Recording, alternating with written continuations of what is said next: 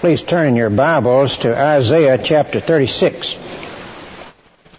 In our series on Isaiah, we come to one of the most dramatic scenes in Scripture. It involves the trial of faith. When the chips are down, will we trust the Lord? Will we rely on Him, or will we come up with our own strategy?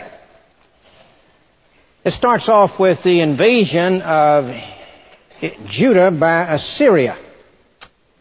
Assyria's last great king was Sennacherib. In verse 1 of Isaiah 36, it came to pass in the 14th year of King Hezekiah that Sennacherib, king of Assyria, came up against all the defenced cities of Judah and took them. And the king of Assyria sent Rabshakeh from Lachish to Jerusalem unto King Hezekiah with a great army. Now you have several parallel accounts of this.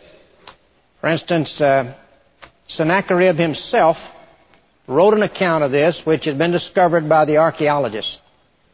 And it's interesting to read his account.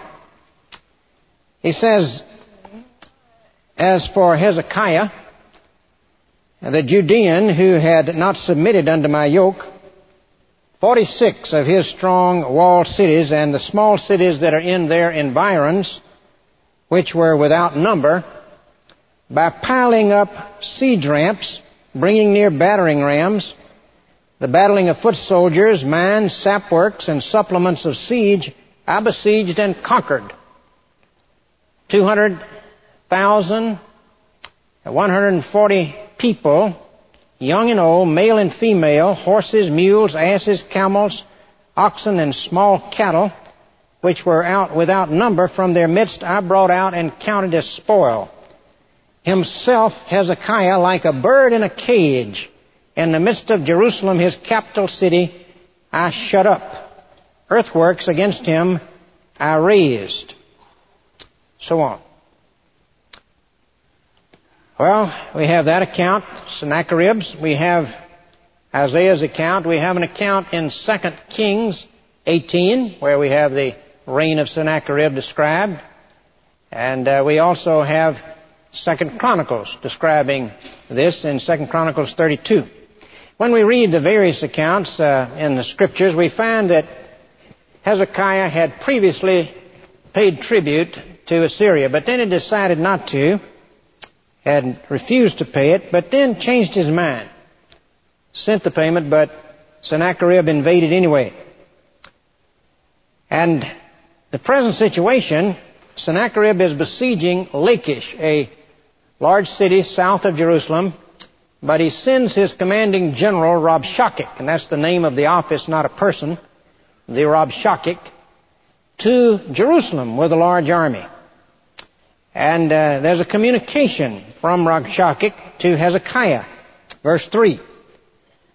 You have the officials coming forth from Hezekiah, Eliakim, and Shebna.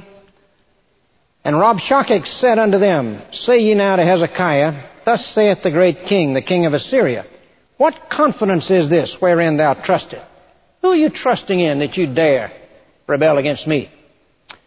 Are you trusting in Egypt? In verse 6, lo, thou trustest in the staff of this broken reed on Egypt. That won't help you. Are you trusting in Jehovah, the Lord, your Lord? In verse 7, but if thou say to me, we trust in the Lord our God, is it not he whose high places and whose altars Hezekiah hath taken away?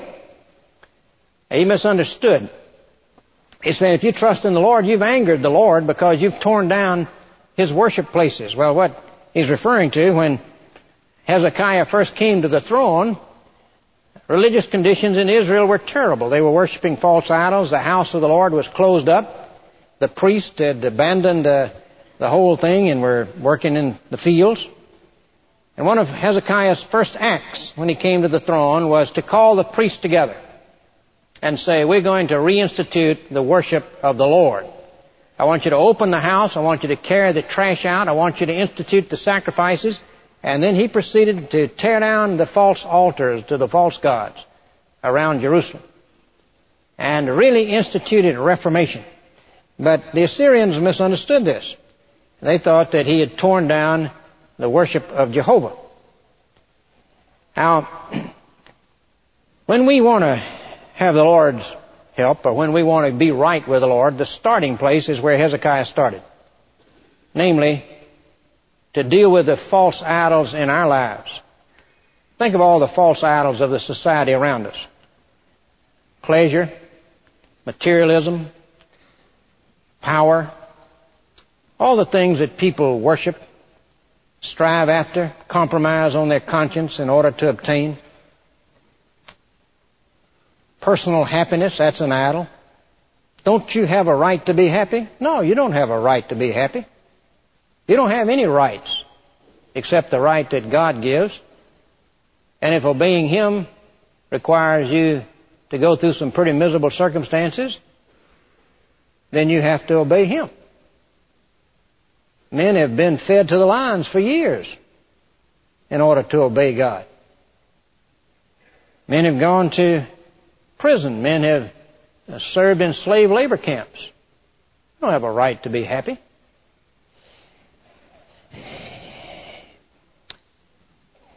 Another aspect of getting right with God, of course, is to institute the sacrifice in my life. Namely, that sacrifice pointed toward the true sacrifice, the Lord Jesus Christ, who would be the real Lamb who would die for our sins. And through faith in Him as our Savior, the Son of God, who paid in full for our sins, we can be right with God. We can be forgiven and come into a personal relationship. Repentance and faith. Surrender of my will to God's will, where I purpose to obey Him, come what may. That's repentance.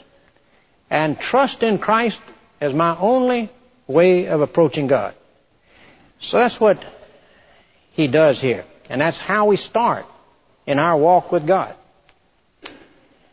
Now, the Rabshakeh goes on to say, why, it's the Lord Himself who sent me. In verse 10, am I now come up without the Lord against this land to destroy it? The Lord said unto me, go up against this land and destroy it. You know, there's an element of truth in that, although he didn't realize it. The Lord had sent the Assyrians. You read early in Isaiah chapter 10, where God refers to Assyria as the rod of my anger, the staff in their hand is mine indignation. God says, I'm sending the Assyrian against a hypocritical people, the people of my wrath. His own nation, Israel, were the people of His wrath, His anger, because of their hypocrisy.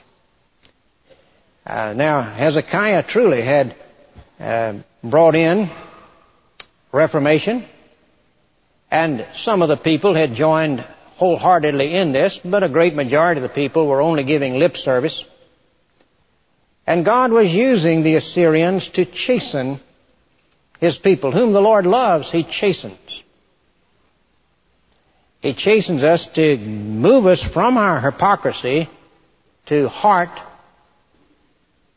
surrender, and faith in Him. Now,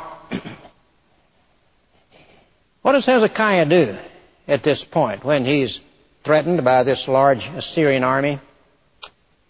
Well, he's already done certain things as we read the parallel passages in Chronicles and Kings. He had built up the fortifications around Jerusalem. And he had urged his people to trust in the Lord. In 2 Chronicles chapter 32, here's the way he put it to them in verse 7. Be strong and courageous. Be not afraid nor dismayed for the king of Assyria, nor for all of the multitude that is with him, for there be more with us than with him. With him is an arm of flesh, but with us is the Lord our God to help us and to fight our battles. And so the people rested themselves upon Hezekiah's word. He encouraged them. But notice what he does now in chapter 37, verse 1. he humbles himself before the Lord. It came to pass, when King Hezekiah heard it, he rent his clothes, covered himself with sackcloth, went into the house of the Lord. He seeks word from the Lord, like we would seek an answer in Scripture. He seeks it from the prophet Isaiah. In verse 2, he sent Eliakim and Shebna unto Isaiah the prophet. And verse 4, it may be that the Lord thy God will hear the words of Rabshakeh, he says to Isaiah, whom the king of Assyria has sent to reproach the living God, and will reprove the words which the Lord thy God has heard. Wherefore lift up thy prayer, Isaiah, for the remnant that is left. I remember, according to Sennacherib, he'd taken 46 cities at this point. And now he's besieging the capital, Jerusalem. But notice what Hezekiah does now. He goes to the Lord, as we said, and the Lord responds. In verse 6, Isaiah said unto them, Thus shall you say to your master, Thus says the Lord, Be not afraid of the words thou hast heard. Behold, I will send a blast upon him. He shall hear a rumor, return to his own land, and I will cause him to fall by the sword in his own land. So Rabshakeh returned and found the king of Assyria warring against Libnah. Here's another city. The king of Assyria, who's down south warring against Lachish, has left and gone to attack another city. The commanding general hears about this and leaves besiegement of Jerusalem temporarily and goes down to join him in his battle against Libnah. But then something interesting happens. You have Ethiopia beginning to march against Assyria. In verse 9 of chapter 37, Rabshakeh heard say concerning Tirhakah, king of Ethiopia, he is come forth to make war against thee. And when he heard it, he sent messengers to Hezekiah, saying, Thus shall you speak to Hezekiah. Let not thy God in whom thou trustest deceive thee, saying, Jerusalem shall not be given into the hand of the king of Assyria. He moves back in to besiege Jerusalem. He feels if the Ethiopians are marching, I must have Jerusalem with me. I can't have both against me at this point. So I must bring about the surrender of Jerusalem immediately. And he reinstitutes the siege of Jerusalem, sending a messenger to Hezekiah. Don't let the Lord deceive you that he will deliver you. Verse 11, Behold, hast thou heard what the kings of Assyria have done to all the lands by destroying them utterly, and shalt thou be delivered? Have the gods of the nations delivered them, which my fathers have destroyed? No other God was able to deliver its city, and your God won't be able to deliver yours. Hezekiah again goes before the Lord. In verse 14 of chapter 37, Hezekiah received the letter from the hand of the messengers and read it, this letter from Rabshakeh. Hezekiah went up to the house of the Lord and spread the letter before the Lord. He goes to the temple and he spreads that letter out. He says, Lord, did you read this? The Lord knows what's in the letter, doesn't he? That's a symbolic action. That's childlike trust. Lord, looky here. What am I going to do with this? He said it's foolish to trust in you. I don't think it's foolish to trust in you. I read where an eminent man said that as he thought back over his life, one of the most meaningful things that had ever happened to him was one day when he's in a crowded city, getting ready to cross a street with a lot of traffic, and suddenly there was a little boy standing on the street corner beside him. He didn't know the little boy didn't know him. All this traffic out there, and the little boy looks up at him and reaches up and puts his little hand in the man's big hand. He said, Sir, would you please take me across the street? And he said that child's trust in him was so meaningful to him. His heart leaped with joy in leading him across that street. Looking back on it, that was one of the most joyful events of his life. Well, that's what Hezekiah does. He just takes that letter and reads it and lifts up his hand and says, God, would you take me across this crowded street?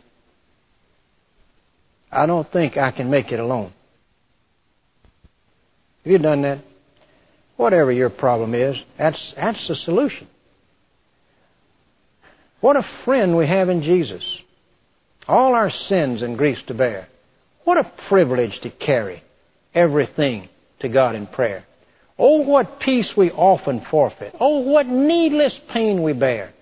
All because we do not carry everything to Him in prayer. He prays. Verse 15, Hezekiah prayed unto the Lord, saying, O Lord of hosts, God of Israel, that dwellest between the cherubims, Thou art the God, even Thou alone, of all the kingdoms of the earth. Thou hast made heaven and earth. Verse 18, Of a truth, Lord, the kings of Assyria have laid waste all the nations and their countries, and have cast their gods into the fire, for they were no gods, but the work of men's hands. Notice his terms that he uses for God, his designations. God of Israel. What's this? He's reminding himself and he's reminding God of their relationship. Faith is building itself up in the face of this trial of faith as he reflects on who God is. God is the God of Israel. We are in a covenant relation with you. You committed yourself to us. We would be your people. You would be our God. He was the Lord of hosts, the mighty God with millions of angels at His command. He was the one who created heaven and earth and controls them. And as he's not just formally reciting titles, he's reminding himself of who God is, and he's reminding God of His covenant promises to Israel. And notice his description of God in verse 16, God of Israel that dwellest between the cherubims. The cherubims were on the top of the mercy seat, the Ark of the Covenant, the box there in the innermost part of the temple, the holiest of all, that symbolized the presence of God. God's presence was manifested there in a supernatural way by what was called the Shekinah glory. That cloud that led them in the wilderness settled in the temple, settled in the holiest of all, and shone out from between the cherubim on the top of the mercy seat there. God is present everywhere, but God manifested His presence in Israel in a particular way.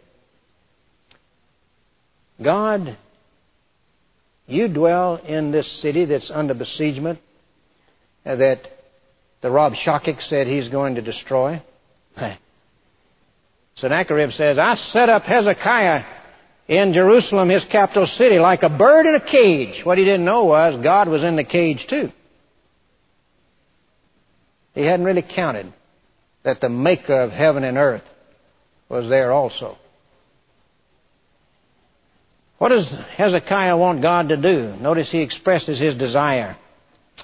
In verse 17, Incline thine ear, O Lord, and hear. Open thine eyes, O Lord, and see, and hear all the words of Sennacherib, which he has sent to reproach the living God. See this thing, Lord. Act as though you see it.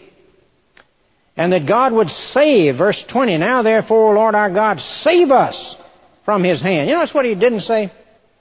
He didn't say, Lord, your will be done. You want us wiped out? Wipe us out. Now there's a time and a place to pray, thy will be done. But there's a time and a place to say, here's what I'd like you to do. And that's what he does, isn't it? P.T. Forsyth, in his little book, The Soul of Prayer, says, we say too soon, thy will be done. And too ready acceptance of a situation as his will often means feebleness or sloth on our part. It may be His will that we surmount His will. It may be His higher will that we resist His lower.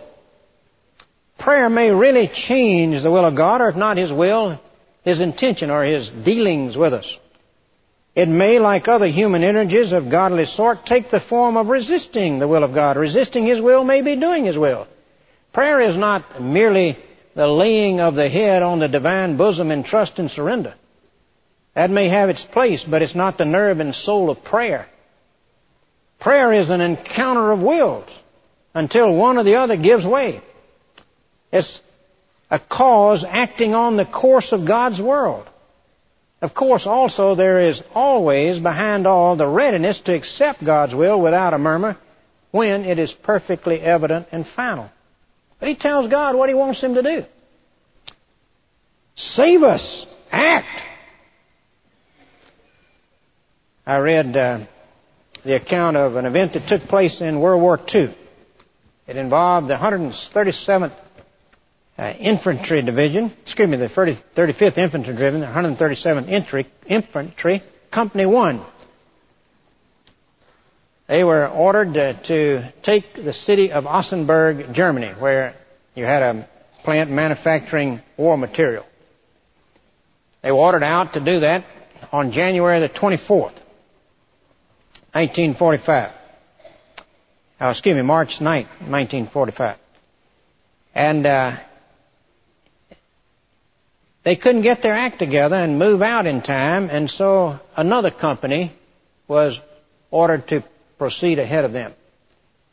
Then word came to Company 1 that first company had been wiped out, and they were to take their place. Spencer January, 24-year-old in that army, tells a story.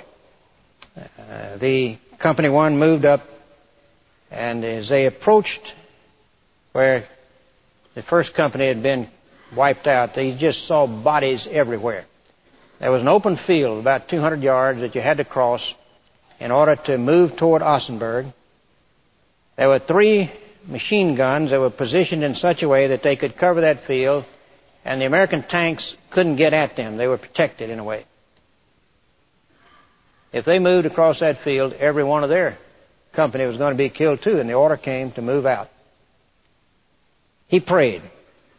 He said, "Please, God, do something." Just as the soldier ahead of him took a step, something to the left caught Spencer's eye. He stopped and stared in amazement. A cloud, a white, fluffy cloud had appeared out of nowhere and settled to the ground, completely obscuring the Germans' line of fire. Taking advantage of this miraculous turn of events, Spencer and his fellow soldiers bolted into the clearing, ran for their lives. Safe in the sheltering woods on the other side, Spencer hid behind a tree and watched as the last American soldier raced toward his comrades in the woods.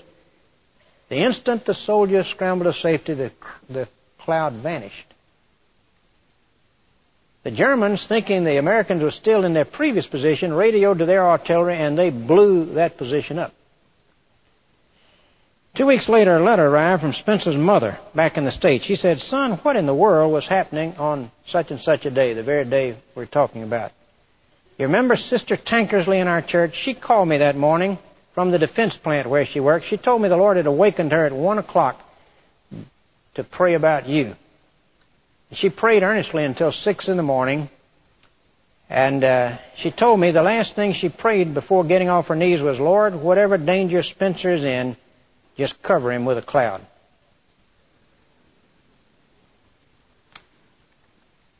You remember Dunkirk? Dunkirk, where Britain had to evacuate her soldiers from the continent. And the Luftwaffe had sitting ducks. They could just go in and wipe out all those soldiers on the beach waiting to be evacuated. But England got down on her knees, and cloud coverage came in and settled right over the coast there, so that the Luftwaffe couldn't fly. And every boat that could sail or run in England got into the channel and went across and picked up those soldiers and brought them back. And then the cloud coverage lifted. Act, save. That was his prayer. and that God would show that He was the true God. Verse 20, now therefore, O Lord our God, save us from his hand, that all the kingdoms of the earth may know that thou art the Lord, even thou only. How does God respond to Hezekiah's prayer? And verse 21, then Isaiah the son of Amos sent to Hezekiah, saying, thus says the Lord God of Israel, whereas thou hast prayed to me against Sennacherib, king of Assyria, since you prayed, this is the word which the Lord has spoken concerning him. The virgin, the daughter of Zion, hath despised thee, and laughed thee to scorn. The daughter of Zion is Jerusalem. And she will be secure, and she can laugh at you. You will not molest her. She will remain a virgin. The city would be secure. And God took this as a personal affront. Verse 23, whom hast thou reproached and blasphemed? Even the Holy One of Israel. And the providence of God. In verse 26, hast thou not heard long ago how I have done it? And of ancient times that I formed it, have I not brought it to pass that thou shouldst be to lay waste defenced cities and ruinous heaps? Therefore their inhabitants were of small power. Assyria, don't you understand that I'm the one that gave you power to conquer these other nations? You didn't do it in your own strength. You were carrying out my assignment. God's providence. The security of the city of Jerusalem in verse 33. Therefore thus saith the Lord concerning the king of Assyria, he shall not come into this city, nor shoot an arrow there, nor come before it with shields, nor cast a bank against it. By the way that he came, the same shall he return. He shall not come into this city, for I will defend this city, to save it for my own name's sake, and for my servant David's sake. Verse 36. Then the angel of the Lord went forth and smote in the camp of Assyrians 185,000 troops that very night. Verse 37, so Sennacherib, king of Assyria, departed. I guess he did. And went and returned and dwelt at Nineveh. And it came to pass, as he was worshiping in the house of his God, that his sons smote him with a sword. That was 20 years later that they killed him. Well, what a tremendous event. What a tremendous story. How up to date it is in a sense. Here we have the secret of how you and I are to conduct our lives and have God's power. Number one, we obey, as Hezekiah had obeyed and had brought about reformation in the nation. We bring about reformation in our lives. We deal with the idols in our lives. That's the start of seeing God act on behalf of us in our need. We put our faith in the Lord Jesus Christ as our Savior. Then we trust God as we face that crowded street. We reach up and put our hand in His and we say, Lord, I need you to escort me through this situation. Whether it's a marriage problem, whether it's a financial problem in your business, whatever it is, emotional problem, you can't control your emotions. You can't deal with that drinking problem in your life or that habit of lust or whatever it is. You do what you can do, and He expects you to do what you can do, just as He fortified the city. Then you put your hand up there in His and say, Lord, escort me through this crowded city. And you pray. God says, because you prayed, I'm going to do this. Speaks of the security of God's people. But it also speaks of the folly of resisting God. One angel, one night, wipes out 185,000, just like that. What folly to resist God. And either we submit our wills to Jesus Christ and walk with Christ, or we are resisting God. We're either like Hezekiah or we're like Sennacherib. We're in one of the two camps. Now, we may not be walking with God as closely as Hezekiah was, and we may not be resisting God as strongly as Sennacherib was. But we're in one of those two camps. Jesus told a parable in which the citizens of a nobleman's kingdom shook their fist and they said, We will not have this man rule over us. And if you have not become a Christian, if you have not submitted your will to Jesus Christ, in effect, that's what you're saying to Him. I will not be ruled by you. I will live my life my way. And you're on the side of Sennacherib. And it's folly to resist God. Let us pray. As our hearts are bowed, are you in besiegement? Is there some real battleground in your life and you're having trouble? Follow the process that Hezekiah followed. Deal with those false idols. Put your hand in God's hand and look to Him. Do what you can do in the situation, but pray to Him and trust Him to lead you across the traffic in the street. If you've never made that initial commitment where you received a master surrendering your will to Jesus Christ and trusted Him to forgive you on the basis of His death for your sins, pray in your heart like this. Lord Jesus, too long I've resisted you. What folly it is. And Lord, I surrender my will. Come into my life and be my Lord and Savior. Amen.